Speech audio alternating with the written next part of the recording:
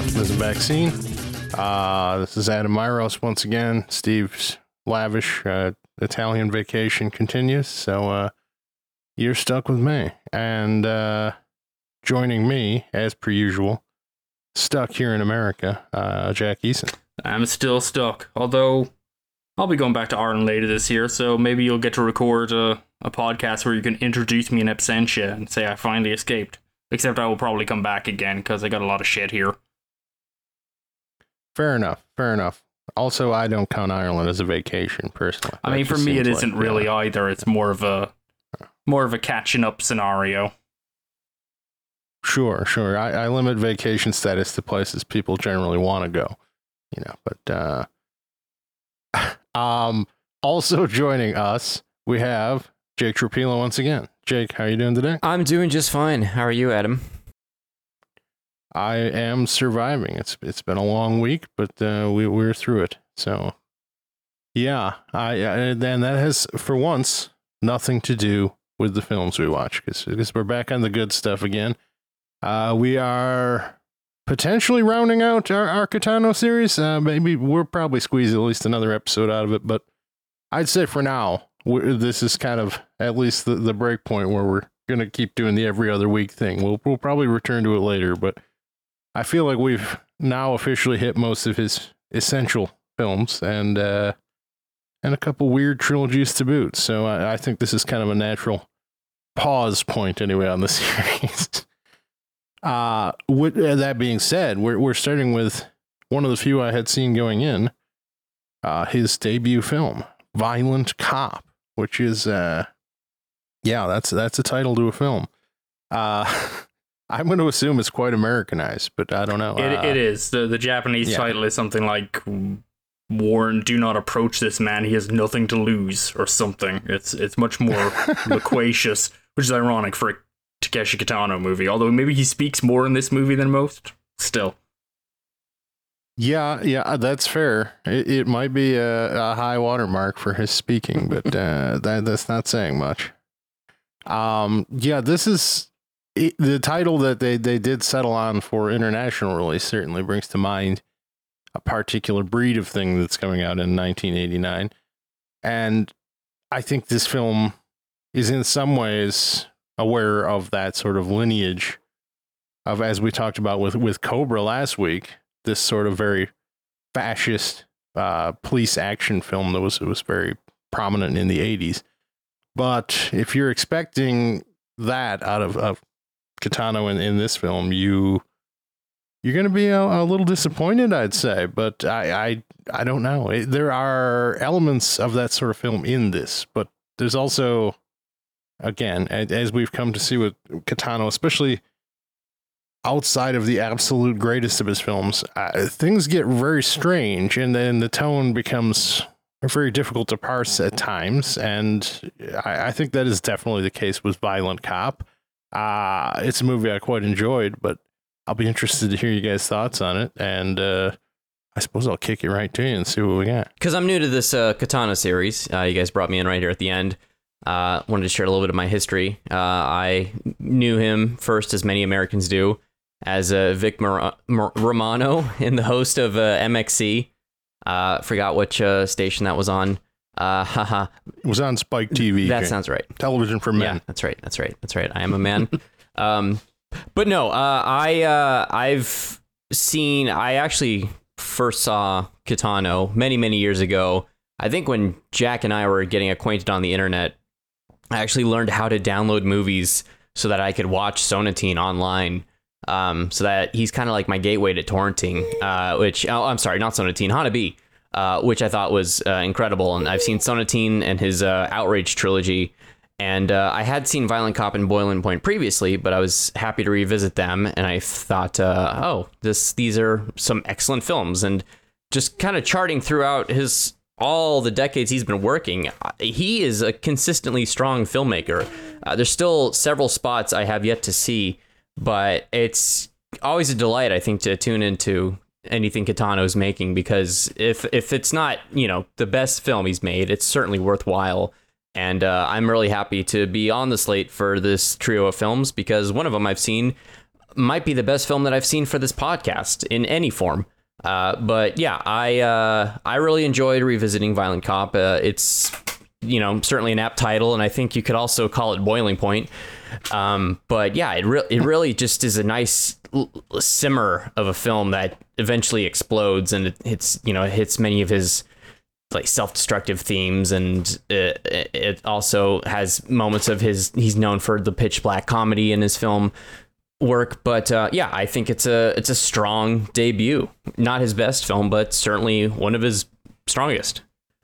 Yeah, it's a peculiar debut because, again, I know we've said that several times throughout our previous podcast, but so Kitano was already at this point a household name in Japan, huge TV star. He'd done serious acting previously. He already really was known for like Nagisa Oshima's Merry Christmas, Mr. Lawrence, alongside David Bowie. Like he was already a seasoned actor and a household name in Japan for his TV celebrity and his comedy and so on. So he wasn't necessarily a director, but he hadn't directed up until this point, and he wasn't supposed to direct this movie either. This was actually going to be a Kinji Fukasaku film, the great, Battles Without Honor and Humanity and Battle Royale, another film that would have Takeshi Kitano return in an acting role. He was originally going to be taking on the film, and apparently he left the film either because he was ill or because he felt that the constraints, because of Kitano's schedule, were too restrictive, that he just couldn't. He didn't want to make it work or whatever. I've heard competing stories about this. Maybe he was sick of Kitano's schedule. I don't know. So Kitano stepped up and it kind of changed the project considerably. Kitano said, he was a veteran actor at this point. Decided he would try his hand at directing the film. And the film, as it was originally conceived, was apparently a comedy, which is kind of an interesting thing. Because it is still a comedy, but Kitano heavily rewrote the film, apparently uncredited. I don't think he has a writer's credit on, but apparently he did. He took the script that was existing and did serious rewrites to it, and then handled the direction. And I guess the project was turned into it's Takeshi Kitano's directing a movie now, and I think the scheduling and everything changed. So maybe it turned into the kind of movie Kinji Fukasaku actually might have wanted to make, funnily enough. But anyhow, it's a peculiar film in that sense, in that it is the only film in Kitano's career as a filmmaker, I think, that he hasn't conceived from the outset, written and directed. Violent Cop is him inheriting someone else's material, and that's an interesting starting point unto itself. And it's kind of an interesting film because it's how much of it is already recognizably Kitano-esque in terms of its humor. I would say it's still humorous, but as Jake points out, it's dark humor. This is a really grim film from any perspective. But there's kind of those elements that are there of Kitano, what we would come to know for Kitano's material. But the camera work, the editing, he didn't edit this film. I think it was a scene at the sea, the third film, which we'll be discussing later in this pod, I think was the first film he edited as well, which kind of was where he cemented his hold over all the major artistic input elements of the film, essentially, writing, directing, editing. So yeah, Violent Cop is kind of interesting because there's a tension in there of kind of like it's Kitano breaking out, but it's not entirely his work, but it's very recognizably still fits within what we come to know him for, but is also, understandably kind of a reconstructed project. And I suppose what comes out first and foremost in this is his kind of interest in or suspicion of authority figures and, kind of rigid codes of life conduct, kind of like police versus criminals. It's not like Kitano's the first guy to come up with it. Cops and crooks are kind of the same, but like in Violent Cop, they're really the same. Like there's no distinctions drawn whatsoever. And it's this idea of people living in kind of, they're supposed to do things and they kind of live within that code, but they're doing their own thing as well. And really everyth's pretty terrible. And it's kind of, looking back on it, having watched some of his later work as, doing the Outrage trilogy and stuff, it's interesting to go right back to the start and realize Kitano has a very dim view of society pretty much from the get-go. I mean, this movie opens with a homeless man getting beaten to death by some rowdy teenagers for fun. And that's like sets the tone for the film. And weirdly within that, as we'll discuss as we progress, Kitano is kind of like weirdly almost the straight arrow of the police force, while also being a violent maniac who is absolutely has no regard for anyone else's well-being or the rules, and yet somehow is still kind of the honest cop, sort of. It's honestly, it makes a movie like Cobra look kind of like almost quaint in its ideal of, you know, a psychotic cop who wants to wipe out everyone who disagrees with him, but we're supposed to know he knows what's best. You know, it's kind of like that's part of the fascist daydream, you know, is the idea is like, obviously we're right in what we want to do. Like, what we want to do was good. It will make things better, you know, for everyone we don't kill. Violent Cop kind of looks at everything. It's like, no, it's you know, we could burn all this down, but, you know, this is the society we have. Everyone's awful and everyone is out to save themselves. And that's it, and that's Violent Cop, and it's still, I say, it's a comedy in place. It still has laughs. It's still got funny bits. They're just really, really. You start wondering whether you were supposed to laugh when they happen sometimes. Yeah, it's such an odd beast as far as tone. I mean, obviously, I've kind of grown accustomed at this point to what Kitano is up to, but if you just look at the synopsis for this film, it reads like a Dirty Harry movie or something. And the difference is what lacks in this movie. Well, it's got the extreme malaise that Kitano always tends to bring to his protagonists. But it reads so strange here because you're used to seeing this maverick cop as a sort of hyper competent figure, like his fascist breaking with establishment rules is necessary in achieving justice in this archetype. Whereas here, the malaise that Kitano brings makes this character seem anything but hyper competent. Like I just think of this prolonged car chase in this film where he's just kind of like gives up on chasing the guy like 3 times and can't find his way down the road. And it's just like, it's just not what you would expect. It's not about getting his man. He's just a kind of a schlub in a way. Yeah, I mean, he walks around, he's a gambling addict. He's constantly just borrowing money from everyone, you know, and having like he's given a junior detective to work with who, you know, shows him lots of deference, as is I think the custom, you know, like this the junior would, you know, help out the senior and, you know, do things for him. A similar set that Kitano elucidates continually throughout his Yakuza films, you know, that there's always the youngest member of the group who has to light the cigarettes for everyone else and run out and do errands, and it's made just a dog's body, you know, and he does that, and if he lasts through that, he gets up and he gets his own dog's body and he gets to, you know, kick them around a bit, and if they last, they come up, but, you know, it's this like continual thing. You know, they have that in the police as well. There's already that kind of mirror image, but Kitano's, or Azuma, as Kitano's character I believe is named, like he uses his junior to like just pay his taxi fares out of his own pocket and he just keeps calling him an idiot for it. It's like just mean spirited stuff. And yeah, I mean, he is by no means driven by truth and justice. He absolutely couldn't give a shit. He's just, by the end of it, the only reason he actually gets involved in it really is personal vengeance. And yet, like I said earlier, he still seems to almost be probably the most proactive police officer in the force. Granted, we don't get a very holistic view, but I mean, the criminals he ends up grappling with are other police officers. So that's kind of a major part of the film, is that he ends up being the cop railing against the worst cops, but mostly just because they kidnapped his sister, among other things. You know, they're really awful, so he is no force but to go and try and stop them. Yeah, it's just such a strange thing, because again, the sister is characterized as essentially like almost like catatonic in a way. Yes. Like very detached, seemingly not even like upset to be kidnapped and abused in all these scenarios. It's just like everything is slightly off in the world of this film. And I think that things are slightly off from what you'd expect from a Kitano film too, because it's kind of obviously an early film, because there's things that are quite different and don't hit quite right. I'd say a lot of the punctuations of violence in this are kind of off to me. Like, I think in general, the action is kind of clumsy, and like the impact of sound that you'd see in even some of his films that I'm not that fond of in say the Outrage series. There's a certain heaviness to everything that happens in those films. Even if it's a weird old man throwing a limp punch, it hits with this tremendous thud.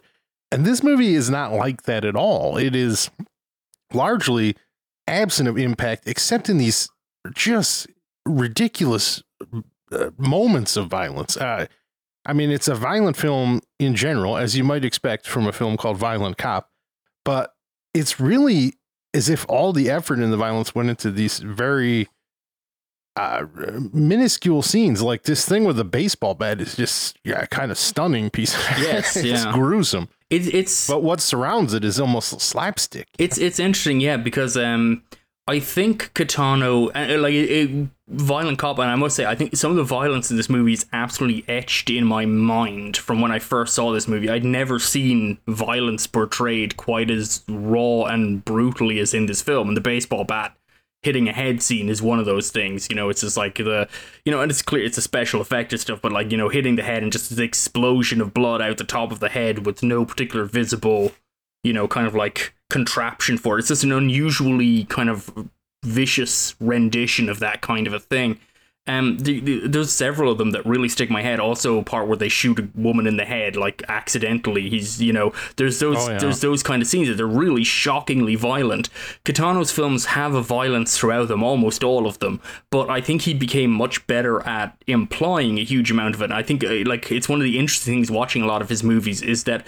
And despite having a lot of clear like squibs and gunshots and things, a lot of the worst violence in his movies is actually very heavily implied and created through really smart editing. In this movie, sound, absolutely. Yeah. In these movies, no, it's up there on the screen. Like someone gets cracked over the head with a baseball bat, and there's just like a horrific crunch and blood everywhere. It's so I think he's doing that there because I think it fits, maybe he hadn't worked it out yet, and also it's kind of like that was the movie, I mean, it's a genre police movie, so it kind of fits with it. But yeah, it's kind of interesting. Even when he created something more interesting, but the violence he already puts on screen has this tremendous weight.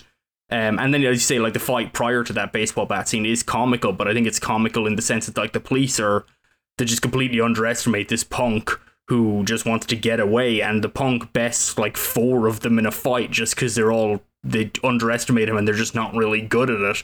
And then he just runs off, and they have like you mentioned, that fantastic car chase. And I think that car chase is brilliant because it's a real car chase, but it's like a car chase that doesn't work out. It's not like defined by competence. It's defined by 3-point turns and losing the suspect and braking suddenly and going the wrong way down one-way streets, but not like in the exciting French Connection way, just in the kind of like, oops, shit, what's going on? We need to turn around kind of a way. It's a really clever scene. And then ultimately, ends up with them just running the guy over, like out of meanness more than anything else. It's the police are just portrayed as awful throughout this film.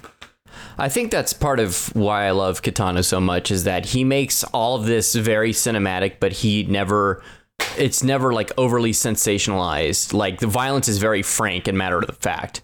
And his squib work is amazing. And yeah, like you said, with the head popping like a cherry gusher, like, me being the trained movie viewer, I'm like kind of looking around to see, where's the tube connected to the hair that's doing that? But no, it almost looks real if the blood weren't so red. But it's yeah, and that car chase with the baseball bat, that is just an amazing sequence because it's also carried along by this very nice, we'll talk about music later on, I'm sure, but it's just carried by this very nice, like, jazzy score, but it's very calm and mellow. Like, it's not like pulse pounding music that he's got on the soundtrack. It's like a nice stroll in the park music as they're going after this psychopath who's covered in blood and holding a baseball bat. But yeah, he's really just that sort of contrast is what he excels at, just between the mundane and the violence. And I'm sure that's been mentioned on the other episodes of this podcast. But yeah, it's curious within this film particularly because, like I say, I mean, Kitano inherited it, so it's almost like like you're right, Jake. I mean, I think his films became known later on. There are these strong contrasts between stillness and violence. But in his very first film, that contrast is there. But you almost wonder, how much of it is one production hitting another, or one production style and expectation hitting another. Because, I mean, I was reading up a little bit of this, and apparently there was quite a lot of argument on set because Kitano wanted to shoot scenes in very unusual ways right from the get-go, as he would do later on. And the cinematographer and a few other people kind of like, and the crew were kind of like, no, you can't, and you've never directed a movie before. We're going to do it the right way. And I think the film does reflect that. The film has, a lot of it is, it looks very good. It's a very nicely made film. It's got great cinematography, actually. I mean, I think there's great kind of interplay of light and shadow in like a lot of it takes place in like dusty warehouses and ill-lit streets and so on. All of those contrasts are there. But it's kind of like a curious thing of like how much of that was Kitano like sticking himself in there. There's a few scenes that have these really unusual, very extreme camera angles. So some of them are shot. There's a few scenes and admittedly they're in cramped spaces too, but like they're almost shot almost topped down. That feel definitely like maybe Kitano trying to stamp an autorial kind of element to it. So yeah, it's kind of schizophrenic, the project, and the music, as you mentioned, kind of hits that too. The main theme of this movie, I think, is fantastic. It's this weird, like, springy, almost upbeat, lilting thing. It doesn't fit the film at all. And I wonder, was it written for the other film? Possibly so. It's a variant. It's a piece of classical music. Satie, I believe is how you pronounce the composer. But yeah, it's actually. The piano version is quite famous. You would recognize it if you heard it, but this is kind of warped and this very strange. Yeah, I never made the connection. Yeah, because I mean, it's one of the funny things coming back. I haven't seen this movie in years and years and years, and the second the theme tune kicked in, I'm like, oh yeah, that's it. That's this movie. Right, and it's just like so deliberate in its employment as well. Like there are grand stretches of this thing that have no music at all. Yeah, a lot of it is just shots of Kitano just walking to work. Like he's a very casual, strolling guy. But there is one reverse shot that I almost applauded in my own home later on. It's where he's interrogating the gangster in the locker room of the police station, and he throws the guy to the ground next to an open locker, and the guy sees that there's a knife in the locker, and he looks over at Kitano, and he's just kind of slumped over on the bench. But then we do the reverse shot, which is behind Kitano, and we see that he's holding his weapon just out of view, and like he wants the guy to grab the knife so that he could murder him. But it doesn't go that far. But that was just sort of brilliant, I thought. Yeah, there's a lot of like little smart things in here that I guess what kind of. You think maybe Kitano did come up with them himself, because as we'll get to Boiling Point, his second film, like it's full of these little smart details too, these very smart visual things, which I guess maybe comes from Kitano's comic training. He thinks visually, he thinks in terms of like items and props and so on, and kind of those small details. So he seems very naturally kind of capable of the medium to begin with. I would just say that the cinematographer on this film is Yasushi Sasakibara, who is, I think that makes Violent Cop the only Kitano film that is not shot by the other guy, Yanaka Tajima, I think. I should double check that, but yeah, Katsumi Yanagijima, who I think has shot every single Takeshi Kitano film since Boiling Point. He has his entire career basically is Takeshi Kitano films, and he does other stuff in between. So there is that tension, that oddness to this film, and I think it looks great. But yeah, this is the only film in Kitano's entire career, I think, that is shot by someone else outside of his own like kind of team. And it's interesting because it still has stuff like Suzumu Terajima, who is an actor who appears in a huge number of Kitano's work. He shows up in a small role in this. It's got those still little details that are like, Kitano stamping it, but it exists outside of his other work. It's less his, we might say, but no less interesting, because the fact that it's in any way belongs to him kind of means that there's a very interesting element to it. And I think, above all else, it's a very solid genre film. I mean, it works very well in what it's doing, even if you might think, oh, twisted cop, bad guy doing bad things, clean up the street, it's kind of like not the most novel thing. And I think what Kitano brings to that is he brings that ennui and that kind of like almost systemic kind of thinking of like it's worse than you think, that kind of balloons out by the end of the film, that you realize this entire film is kind of a portrait of an entire system kind of propped up by corruption, which would become something of a naming card throughout all of his work. And I'm thinking even to Outrage, his later film made many years after this, has an almost identical scene in this scene where once, spoiler alert, towards the end of the movie, where one corrupt cop is killed and another corrupt cop is instantly brought back in to basically take his place and kind of buys into being corrupt.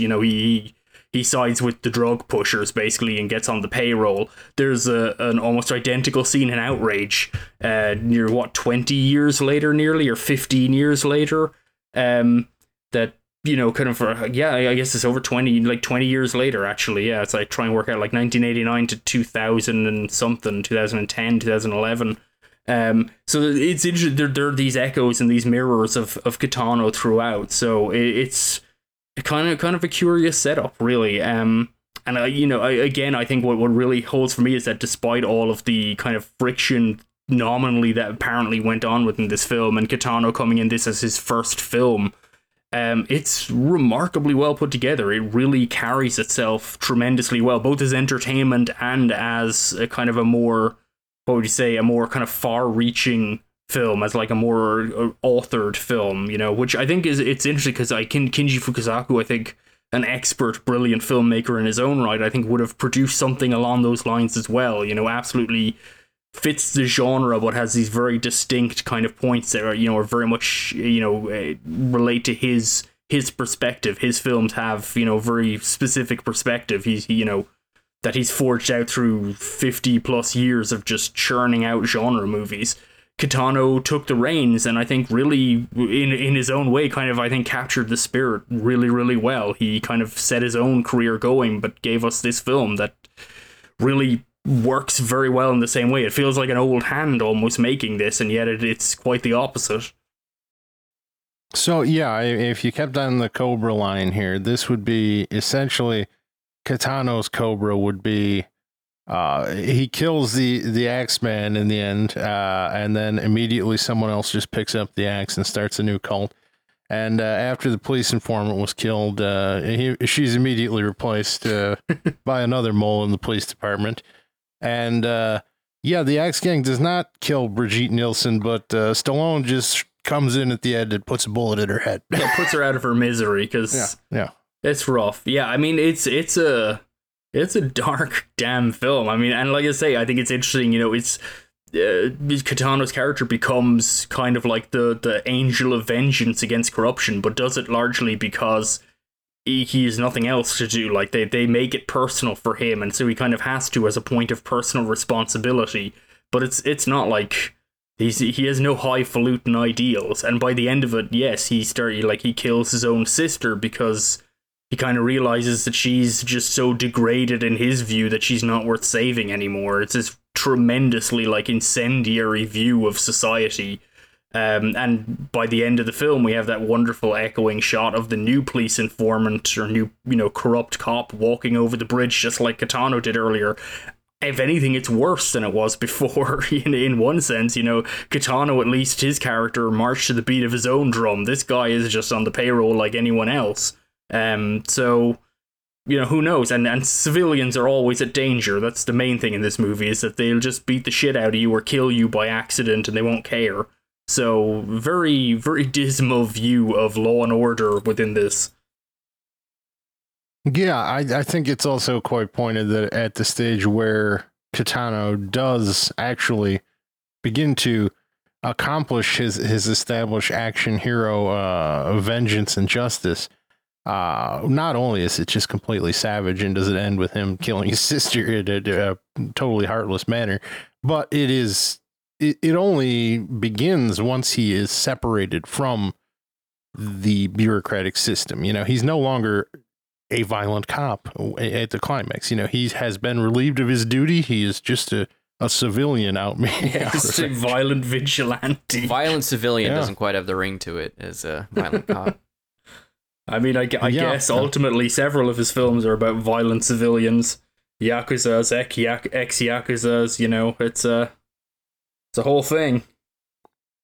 Fair enough. Well, we should probably move on. We spent a lot of time here on Old Violent Cop. The second film, and this is what I'm going to wait to hear from you guys on, because Jack had said, I never went back to this because I don't know if I got it the first time I saw it. And I said, well, this is the first time I saw it, and I don't know if I got it. We were talking about 1990's Boiling Point, a movie that is quite beautiful. I think definitely of a piece with Violent Cop, and also very difficult to parse. I think I feel like there's a cultural aspect to this that is beyond me, and there's something about it kept me at a bit of a distance. But I do think there's some amazing stuff in it.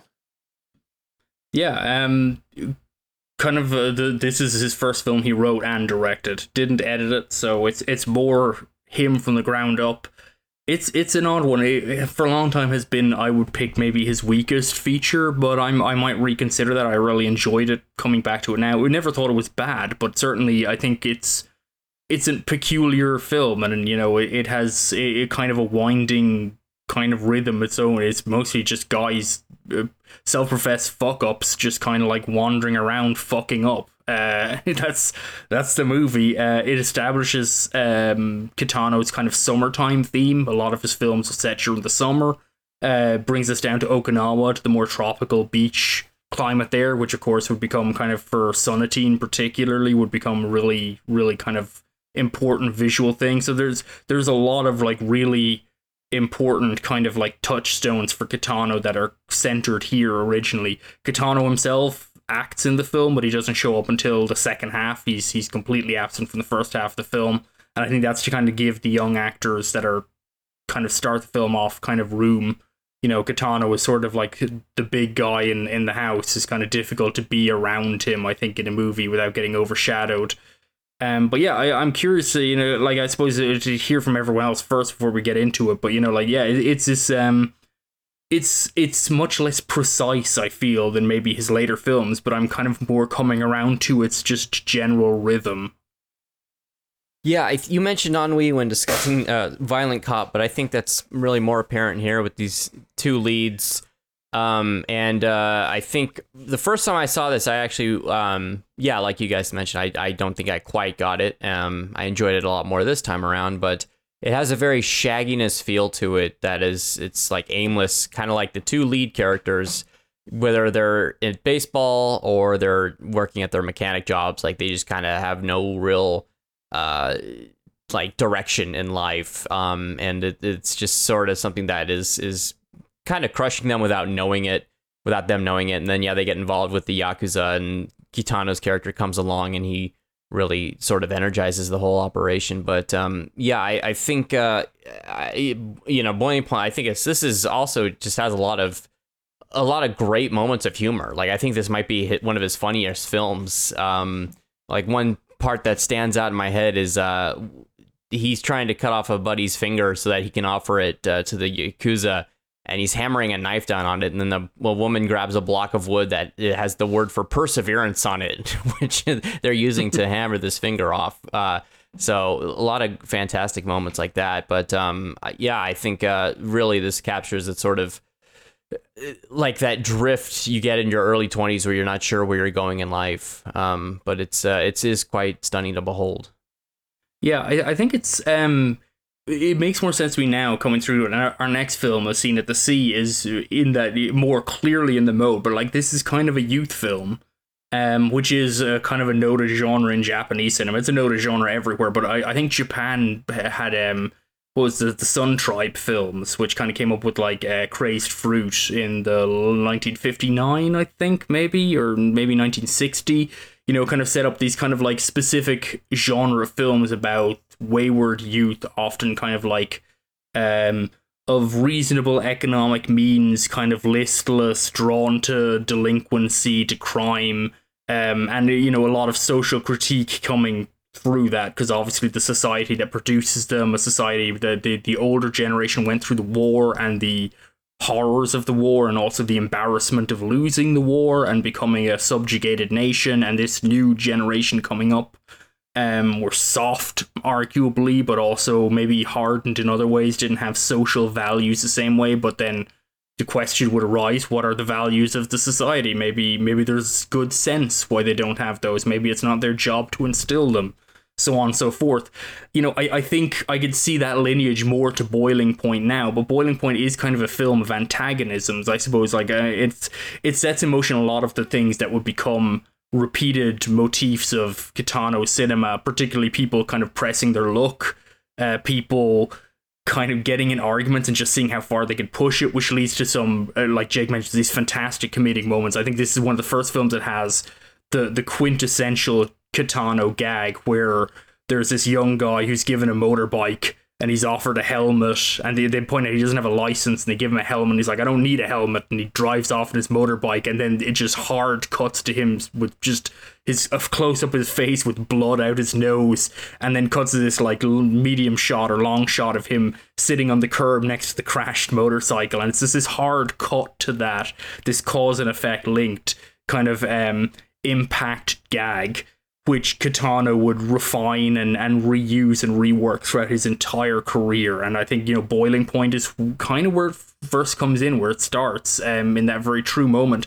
And then it leads on from another series where there's a couple of guys harassing someone on a motorbike, and they crash into a parked car, and the parked car guy complains to them, like, what, you look where you're going, whatever, and then he gets beaten up, and it's kind of like, even though he was righteous in complaining to them for crashing into his car, they were clearly at fault, he's still the one left on the side of the road with his bashed up car and a bloody nose now as well for his trouble, which is something that's repeated. Actually, Hanabi, the junkyard owner, does the same thing. He beats a guy up after it was his fault he crashed into him.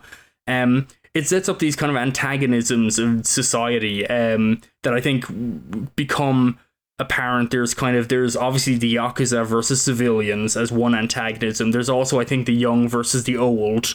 We follow a kind of a young guys in their mid-20s or early 20s, maybe even teens, frankly, who have dead-end jobs. They play baseball in their downtime, but they're not really don't really have a foothold in society, versus the older people around them who often are defined by kind of shrinking away from taking responsibility for stuff, or also have failed in their jobs. One of his major mentors of the main character is an ex-Yakuza. He didn't stay in the Yakuza, and now he just kind of like grifts and runs a shitty bar.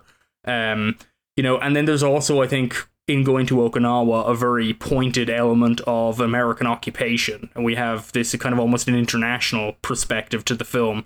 There's a great scene where when they go down to Okinawa to buy guns, and there's this scene where this great street shot, where they're standing by this mural for Metallica and Iron Maiden by a Coke vending machine, trying to buy machine guns from an American soldier who's clearly, stealing from the base and selling them into Japanese society. There's all these kind of antagonisms within the film, and I think that's really what Boiling Point is about. It's kind of like fielding these off against each other, but it is told in this very kind of rambling, kind of almost daydream way. It's kind of a sunny summer story. It's friends hanging out doing things, except the things they are hanging out and doing are like gun smuggling.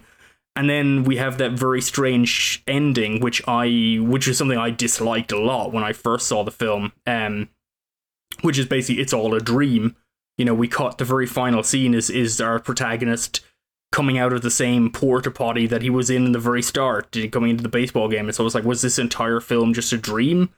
And, to me, that felt because I interpreted the film much more literally. I think when I previously watched it, I felt that was very cheap and kind of annoying. It's like, everyone hates it. It was just a dream thing. But when you kind of think of the film more in terms of these kind of like social antagonisms and push and pull, I think it works better as kind of like maybe it isn't all a dream. Maybe we're cutting back to that decision where, you know, or that point in the guy's life where he could have gone somewhere else, or maybe he did dream the whole thing up. Maybe he's got that rage building up in him. Maybe he's got that disaffection already there. It takes on, you know, I think a more useful function as I watch the film now. But I suppose, you know, in terms of getting boiling point, I guess that's kind of as much as I get, is that I just think that there's like maybe, you know, we don't take the story so literally, just focus on the dynamics, because a lot of this film is just people arguing and rigid authority structures, elders coercing minors, you know, kind of juniors rather, to do this and that. And just kind of everyone, it's not particularly inspiring. It's not like the elders are doing anything particularly well or usefully.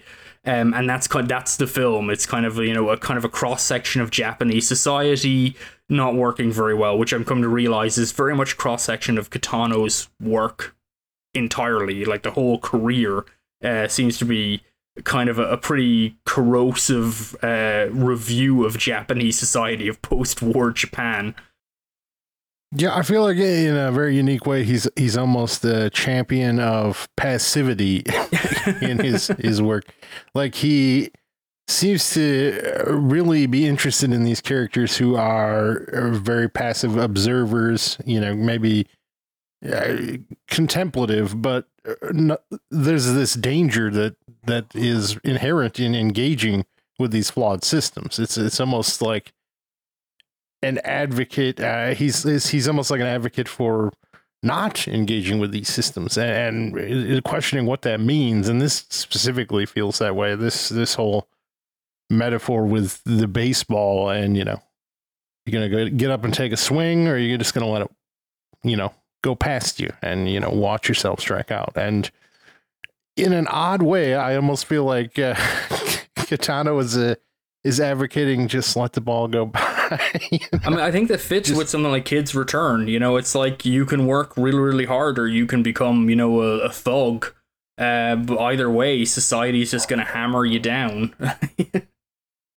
Yeah, I think it is. Again, this movie does in many ways feel like sort of a dress rehearsal for what Sonatine would be. It even kind of stops its rising action midway to take a seaside vacation. I don't think it's nearly as successful as that film, but I think a lot of that has to do with what we'll get into with the next one. There needs to be a counterbalance, because a film like this, regardless of how you interpret the ending, which again I think echoes Sonatine in that I feel like that is a very ambiguous ending. It's easy to say, well, he killed himself and is sitting in a car down the road, but it's, who knows? That's not really, to me, reading is something that's like a concrete event happening, and nor is this kid somehow obtaining a diesel tanker and plowing it into a building and exploding. Who knows? I'm not going to say it was all a dream or a fantasy or an imagining, but it's very ambiguous. You know, there's sort of layers to these films where it's fruitless to try and interpret the actual event. It's about interpreting what he's saying. And there are times in this where I think he's saying something quite vital and interesting, and there are times in this where I'm kind of lost in the weeds, and that's all right. I've only seen it the once. But yeah, I think, as we'll get into the next one, we're not going to go there yet, but there needs to be something to counterbalance his acerbicness, because this movie and Violent Cop and some of the later stuff, boy, sometimes you get a little lost in just how nasty and foul his worldview can be. Like he feels like someone who's never had any faith in the people around him and the systems especially, and there are times where it gets a little bleak for me. And this film is definitely goes there, because they're the whole detour in, say, Sonatine, where it's like, okay, we're getting away from the action and we're heading out to sea, and there's this poetic beauty to it.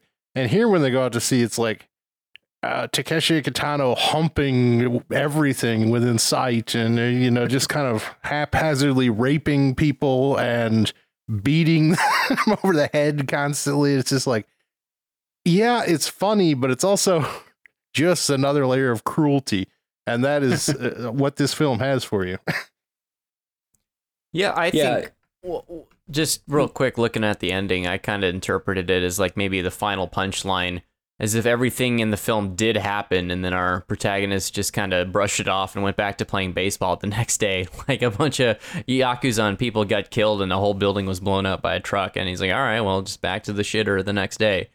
Yeah, I mean, if Violent Cop teaches us anything, it's that nothing will change. I think it's, I mean, to say to your point, Adam, about in the weeds, I think the one thing that's very much established here that would become a huge trademark for Kitano is those kind of grace notes, those kind of unusual poetic images. And we have one that is used a lot for marketing for this film. They're not by Film Movement, who instead decided to create one of the ugliest goddamn Blu-ray covers in world history. But a lot of other more sensible film labels use that wonderful image of Takeshi Kitano sitting in a field of flowers with like a little crown of flowers he made for himself, which is, an absurd image, of a grown Yakuza thug, a rather violent man, who was, taking the time to fashion a little crown for himself and sitting there. There are other people around, but it's not to impress them or to curry any kind of favor with anyone. It's just something he obviously did to amuse himself. But it's this, kind of poetic image, kind of maybe an aspirational, kind of like a view of an interior world for the character where there isn't a lot of, you don't get to really see the interiority of a lot of Kitano's characters. They don't talk about themselves. There's no, everything is created through kind of the universe acting around them. Their own actions forge their worldviews. No one self-analyzes. It's, Takeshi Kitano is about as far as you can get from, like, say, a Woody Allen character in terms of, talking about their hopes and dreams and desires and neuroses and everything. So those kind of images come in here where, Violent Cop does not have them. Violent Cop is a very dark, gritty genre film, and it looks that way throughout. This movie has a couple of those really interesting images. The one with the crown, it has this really fascinating image at the nightclub. They go to a karaoke club, and there's this fantastic sequence, and it's a long kind of rambling sequence of one of the guys singing karaoke and Takeshi Kitano violently assaulting a man twice, and people dancing, and it's all shot. It's shot handheld, which is something Kitano really doesn't use in his later films, and it's also used the wide-angle lens, which shows up a couple of times in this film alone. He does not use wide-angle lenses, otherwise, like, visibly distorted, almost like a Wong Kar-wai kind of like ode, except that, like, really this is predates for the most famous Wong Kar-wai films that did it almost. But really this bravura sequence put into the movie, and these are the things I think that Kitano was starting to realize, was that he needed these, or maybe what he's realizing is that film allowed him these incredibly kind of like to create these kind of passages of images and time and carve out these moments that are not necessarily story specific, but that create or conjure up something larger than what the story would tell you, that kind of, they stick in your mind. I mean, when I think of Boiling Point, I think of the flower crown. That's not particularly a narrative image. It kind of ties back in, because he then separately makes a bouquet of the same flowers to hide an assault rifle. But, it creates this kind of like key images, and film can do that. It's allowed to kind of lean into an image separate of story value or pragmatic elements or even literal kind of elements, to just kind of like find something that's evocative and interesting and unusual and just kind of stay with it a little while. And oftentimes those kind of sequences and those images really are what stick with an audience and really come to define the entire film. So I think Kitano's finding that, and he's finding it quick, obviously, with the second feature as director. So yeah, Boiling Point, certainly I would agree, even as I find myself having much greater appreciation for it, I think it's a very good film. Just generally speaking, I still think certainly it's also not the best Kitano film, certainly not the movie I would recommend anyone dive into, to save this one for when you're already in the can for him. Yeah, and I do think it's kind of a film that might demand multiple viewings to really get everything out of. But yeah, I definitely did not come down on that initial, like, oh, this is one of his weakest features. No, I think it's quite an interesting film. I just am not sure if it's entirely there. You can feel, you can feel some definite evolution between the first two films, and it's almost growing pains of sorts in that I think Violent Cop is probably a more successful and fully realized film, but also I think this is like, you can see it reaching for something more interesting, and it doesn't take long before he gets there. Yeah, I would fully agree with that. I think Violent Cop is a much more successful genre film, but Boiling Point is kind of indispensable as a real Takeshi Kitano film. This feels very much like the new thing. This is a new filmmaker on the beat, where Violent Cop is kind of like an interesting take on the genre. It's a well-made film, but Boiling Point is kind of the real calling card of like, hey, there's a new filmmaker in town and he's doing some interesting stuff. Jake, did you have anything else on Boiling Point, or shall we just move on to the third? Just a quick kind of comparing the two Kitano performances. He's very stone-faced and solemn through much of Violent Cop, but in Boiling Point, he's like very, I don't know, there's something very cheerful about him, and he has a little bit more of a sense of humor. Like in the aforementioned scene where he uses the bouquet of the birds of paradise to hide a gun with the purpose of killing the people he owes money to. He's holding it upright in their office, and he accidentally fires it early. And his reaction to kind of turning at the bouquet and like, oh, what the hell was that? Is really, really funny to me. And then everyone else looks horrified when they realize what's about to happen. But it's nice to just see a little bit of range between these two characters. Yeah, this more than anything as a performance is most overtly comedic and dynamic performance that I've seen in really any of his films. Usually he's sort of very, very purposefully reserved, and here he lets himself sort of be that B. Takeshi character a little bit more. And I will say they made some excellent use out of the sugar glass. Every time he smashed a bottle over someone's head, it got me laughing. Yeah, it's a curious thing about these Violent Cop and Boiling Point, I feel like almost stand out simply because they're like two movies where Takeshi Kitano is killed by someone rather than by himself, which is a good indication of just the general themes recurring throughout his work. Yeah, and even that is kind of strange in this film, because as soon as they get the gun, I think the first thing you see is him getting gunned down in the car, which doesn't happen until later on in the movie. Like you get brief flashes of that and the aforementioned crown of flowers. That's right. It all just goes to the same place. Yeah, I was surprised to hear he didn't edit it, because it does certainly feel like it has much more of a auteur editing. Yeah, and it has those brief flash forwards, and that will be something that becomes key by the time he hits Sonatine. So yeah, it's interesting to note Boiling Point proves he was already thinking in that non-linear way, even when he wasn't actually handling the editing himself. Yeah, I would say this is an instance where, as director, he was in the editing room far more than he probably was for Violent Cop, because this definitely has a lot of staples of what you would see in the editing of his feature films, which are very, very distinctly edited. Yes. And with that, we're going to move on to A Scene at the Sea, which is a big step forward, I'll say that. And it also brings in, once again, Joe Hisaishi, who...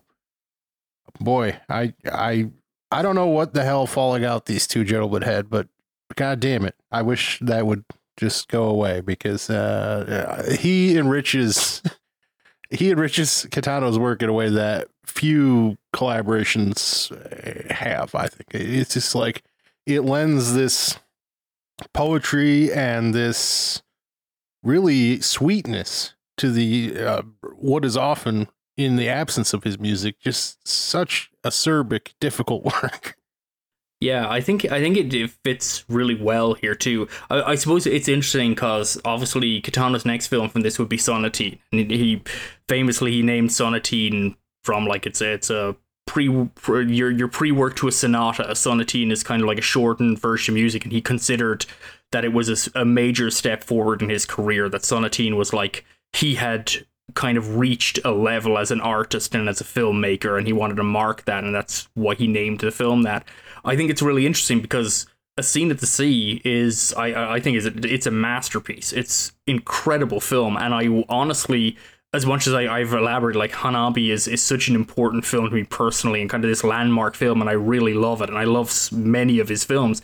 Honestly, like, I'm not sure A Scene of the Sea might not be his finest film. His third movie, the one he made prior to thinking he had it all together, it's a remarkably distinct, beautiful, layered film, and I think Hisashi is a huge part of that. His music became defining throughout Kitano's career.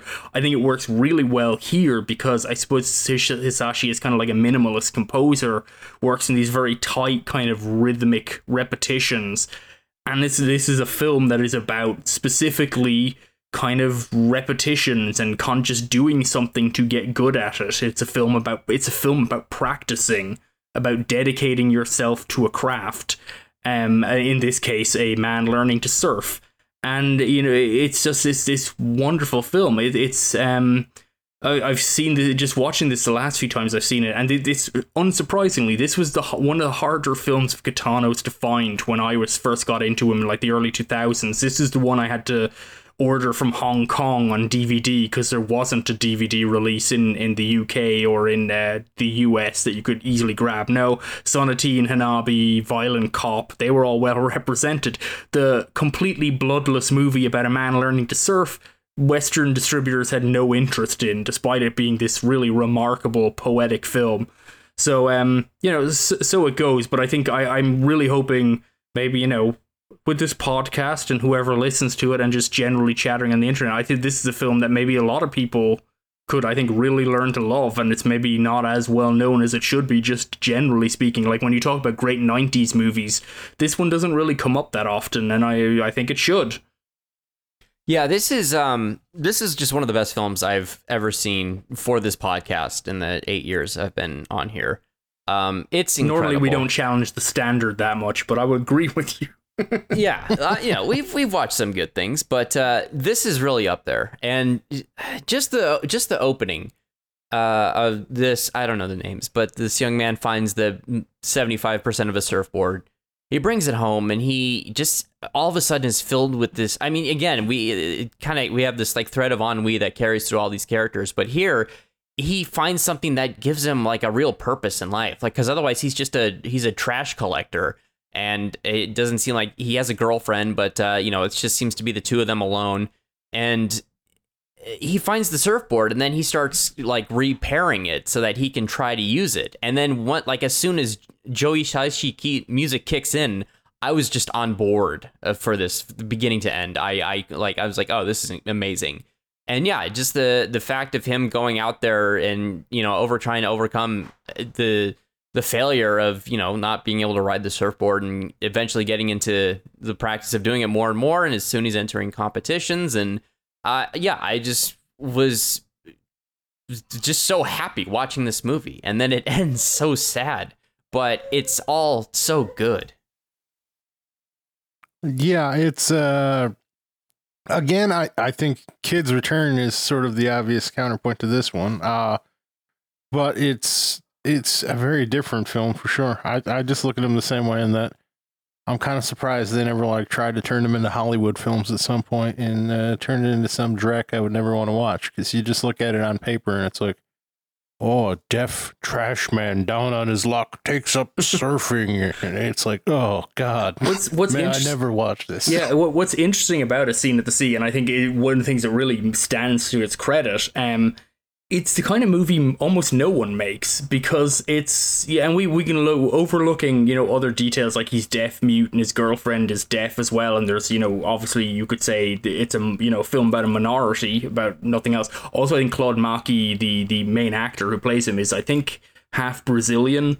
I think he falls in there, and there is like this Brazilian community in Japan that are often quite stigmatized. It's kind of interesting that bleeds a lot into like Takeshi Miike's films. He casts a lot of people within that milieu and focuses on it several times. There's all these like elements you could focus into, but chiefly one of the really fascinating things about A Scene at the Sea, and it's wonderful, and you wonder why it doesn't happen more, is that it's a film about getting good at something but it's not a film about winning at something. It's not a film about getting great at something. It's not a film about, becoming renowned and noteworthy. It's literally just a film about a guy, he decides he's called by the sea, and we don't know why particularly. Like, why does he want to surf? Is it, is it the ocean recurs a lot in Kitano's movies? I think there's, there are many poetic elements one could ascribe to the ocean that are, custom fit or already made that we can all latch onto, and I think Kitano trades in those quite openly as well.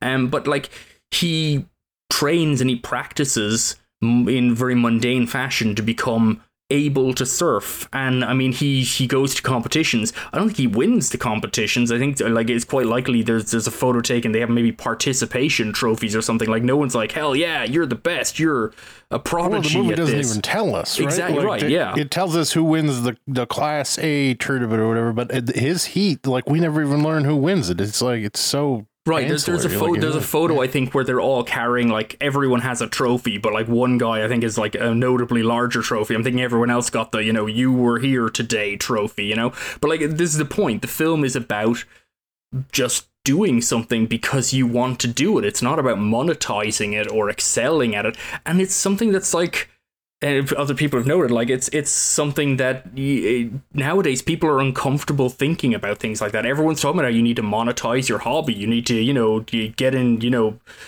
whatever, the gig economy, like, get your, take what you love and, make it a business and destroy it. It's a movie about just doing something just because you want to do it, not because it's leads anywhere in particular.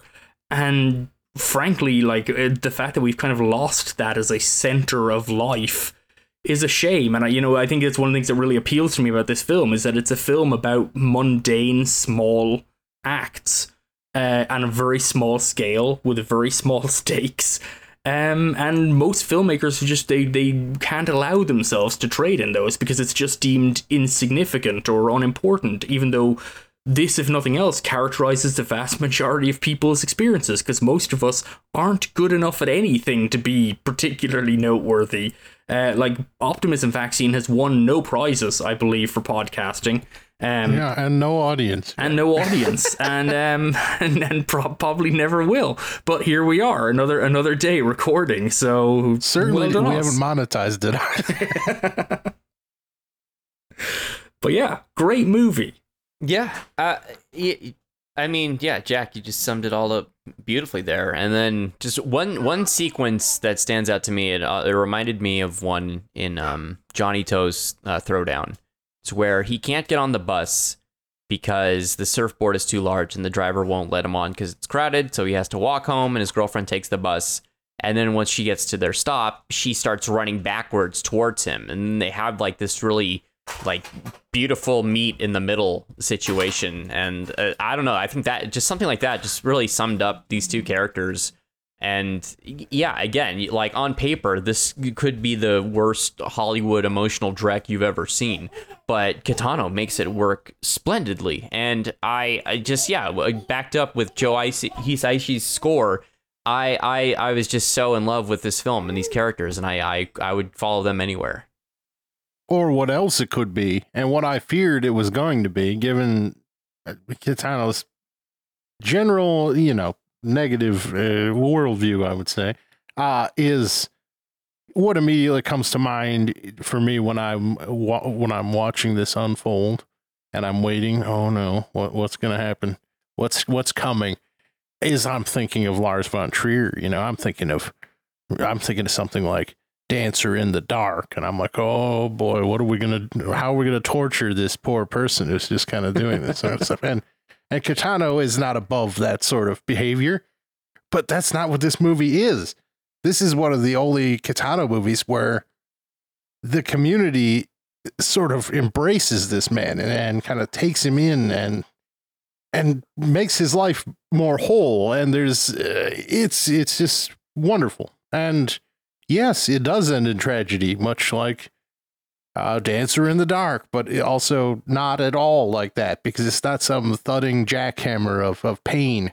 It's just the man gave himself to the sea, and the sea took him one day. And there's this beautiful montage at the end that is just incredibly powerful. And it is a very sad movie, but it's also in the way that I think all of Kitano's best films are. They balance this sort of anger and sadness and joy, and that's maybe where he loses me sometimes is that when that joy goes away. But in his very best films, it's there. There's a joy and a playfulness and a real celebration of the small moments in life and the people that surround you. And this is that in spades, and it is indeed going on the list with Sonatine and Hanabi as one of the absolute best films of the 1990s. It's just hard to argue. I think they're all fantastic. Yeah, I think the film has a really fascinating view of community above all else, and I think it's very indicative of Kitano's approach.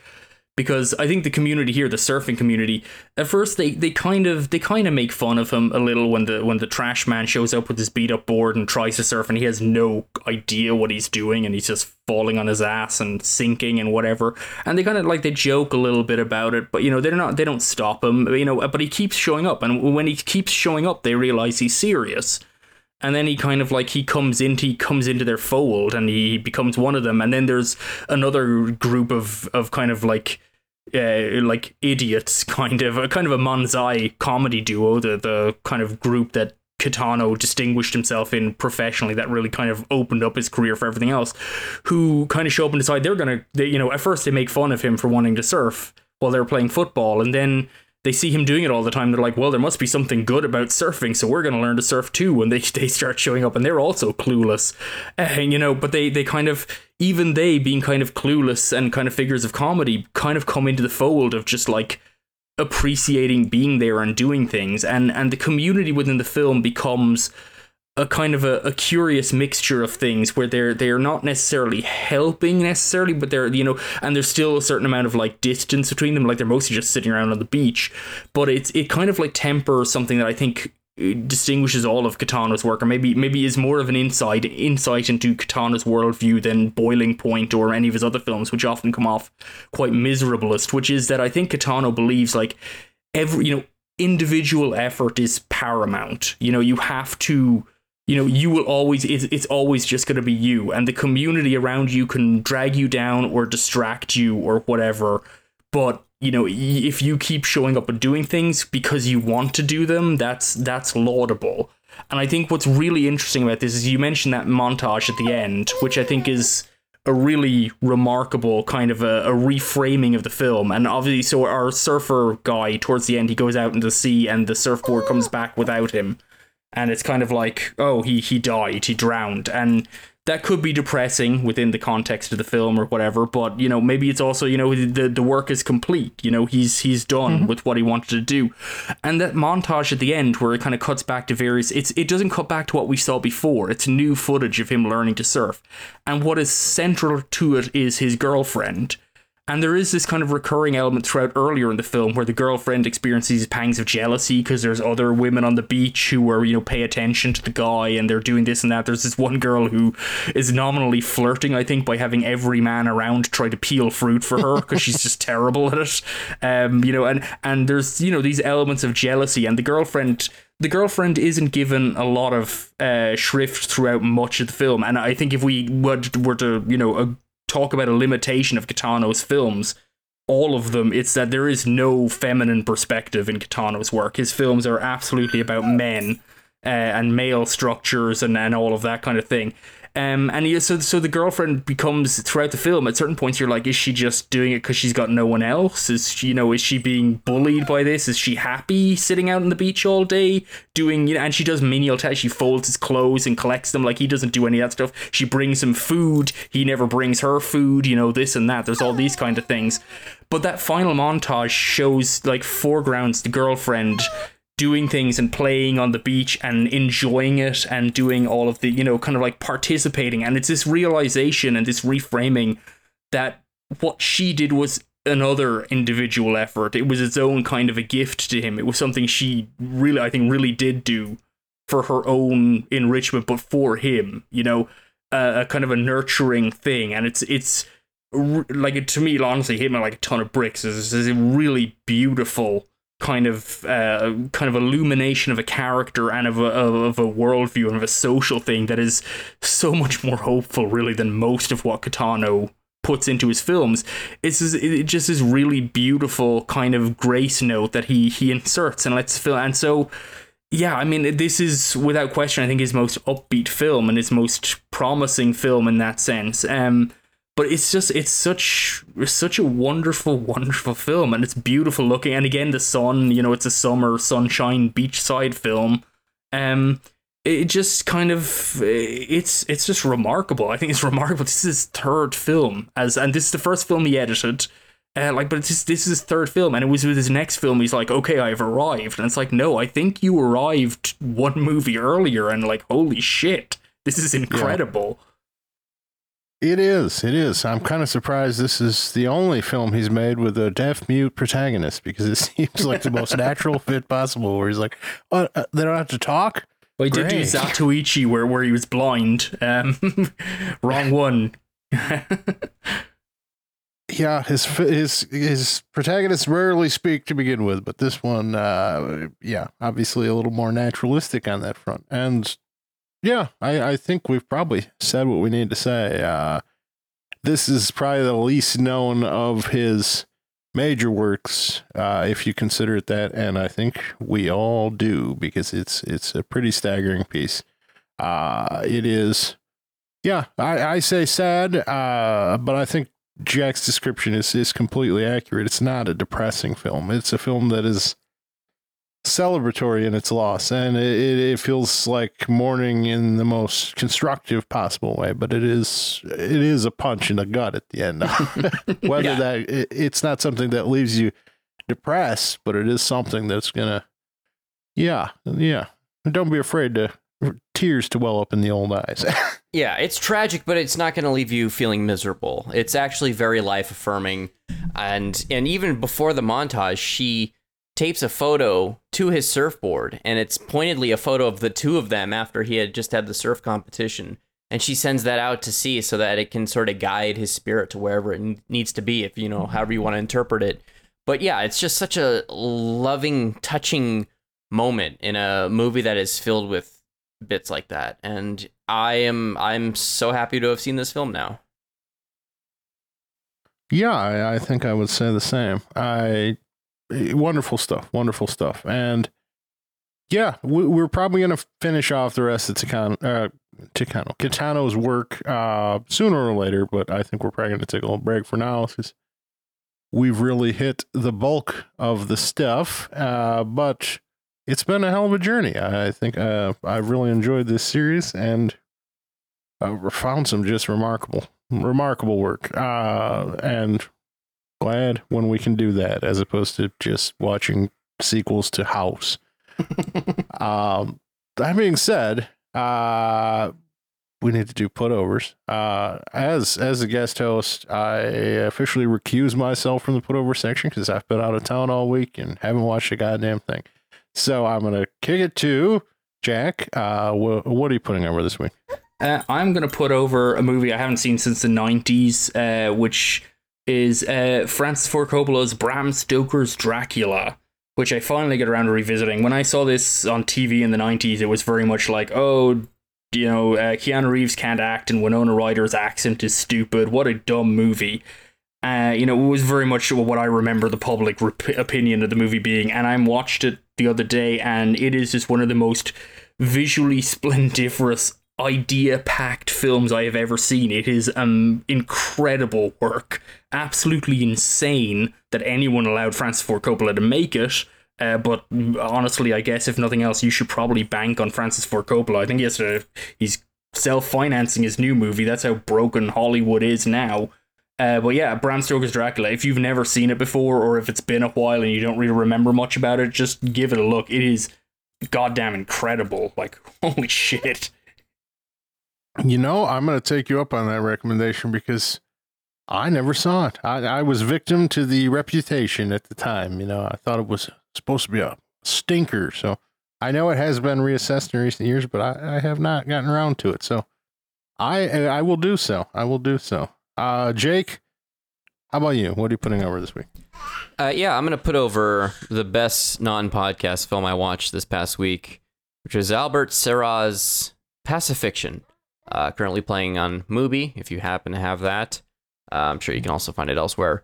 But yeah, I have only seen one other Serra film, which we watched for this podcast. It was Liberté. I was not a fan of, so I was pleasantly surprised to see how not just good, but insanely remarkable Pacifiction is.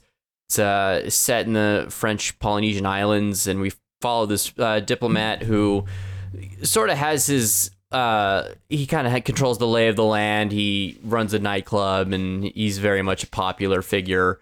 But his world kind of comes crashing down when he realizes that there's nuclear testing happening offshore, and he really finds himself in the spiral that he can't quite get out of. But it's not really a plot-driven film. It's one that you can just sort of watch and have it lull you into its just intoxicating vibes is what this movie is filled with. And as far as cinematography goes, this is one of the most beautifully shot digital films I've ever seen, and it really impresses you with what it can do in that medium. Oh, all right, my son cut himself. But yeah, a Pacifiction I wholeheartedly recommend. Ooh, that's a little harder sell.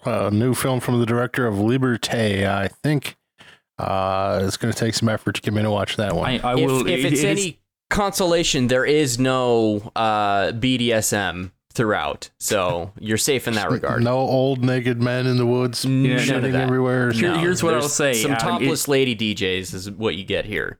Yeah, it is 3 hours long, but I will also back Jake up. It is a phenomenally good film.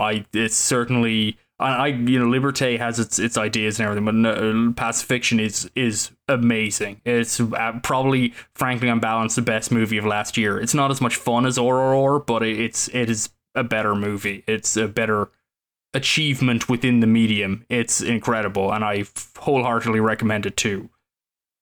All right, I'll pass on that. But you guys, thank you for your service. Now it's time to talk about the Patreon and how if you give us $20 a month, you can force Adam to watch Pacifiction. Fair enough. You could very well. Which that is exactly what we're going to talk about. We are, despite as I said, we don't monetize this. It's nothing but a hobby for us. But it's a hobby that costs a bit of money. So, we do have a Patreon. It helps us keep going at this. And, basically we just want to pay our bills and cover any equipment problems that might crop up. And you guys allow us to do that. And if you join our Patreon, which is, it's this Optimism Vaccine on Patreon, at any level, Steve, our regular host, is going to send you just he's going to send you a DVD, a Blu-ray, something out of his personal collection, and he will mail that out to any patrons in the continental United States. I know we have a new patron this month, David, who, keep an eye out. We will contact you, make sure we have your correct address on file if you are in the United States, and we'll get something sent out to you right quick. If you do help us out at one of the higher levels, $5 and up, we will read your name on air. And those patrons this month are David, CWW, Evan, Ryan, Dustin, and Paula. Thank you guys for your help. And at $25, and this can be a one-time thing, doesn't have to be recurring. If you want to have it recurring, great. Thank you. But it's totally unnecessary. We will let you dictate to us something you want us to cover. If you want us to cover some bizarre thing like Liberté, which we've already talked about in some respect, but if you want a full Liberté cast to pair it with something else with old naked people in the woods, we can handle that. You just have to suggest it. We are beholden to your whims. And again, that's it for the Patreon. Just search Optimism Vaccine. We will also have a link in the description that'll get you right there as well. If you have any questions, comments, as Steve would say, death threats. I know personally I would prefer not to have that, but you can always email us at optimismvaccine@gmail.com, and we will check that promptly. You can also find us on Twitter. We've got YouTube thing we're building up a little bit on. Just another way to find the podcast. But or if you don't have Twitter, like a sane human, and want to watch some of Editor Colin's fun little promo videos, we have those kind of archived up on the YouTube now as well. I think that's really about it, gentlemen. I suppose last week I failed to note that we had Jake here, and I could give him the last word. So I should give him the last word. Bang, bang, bang. That's a gun.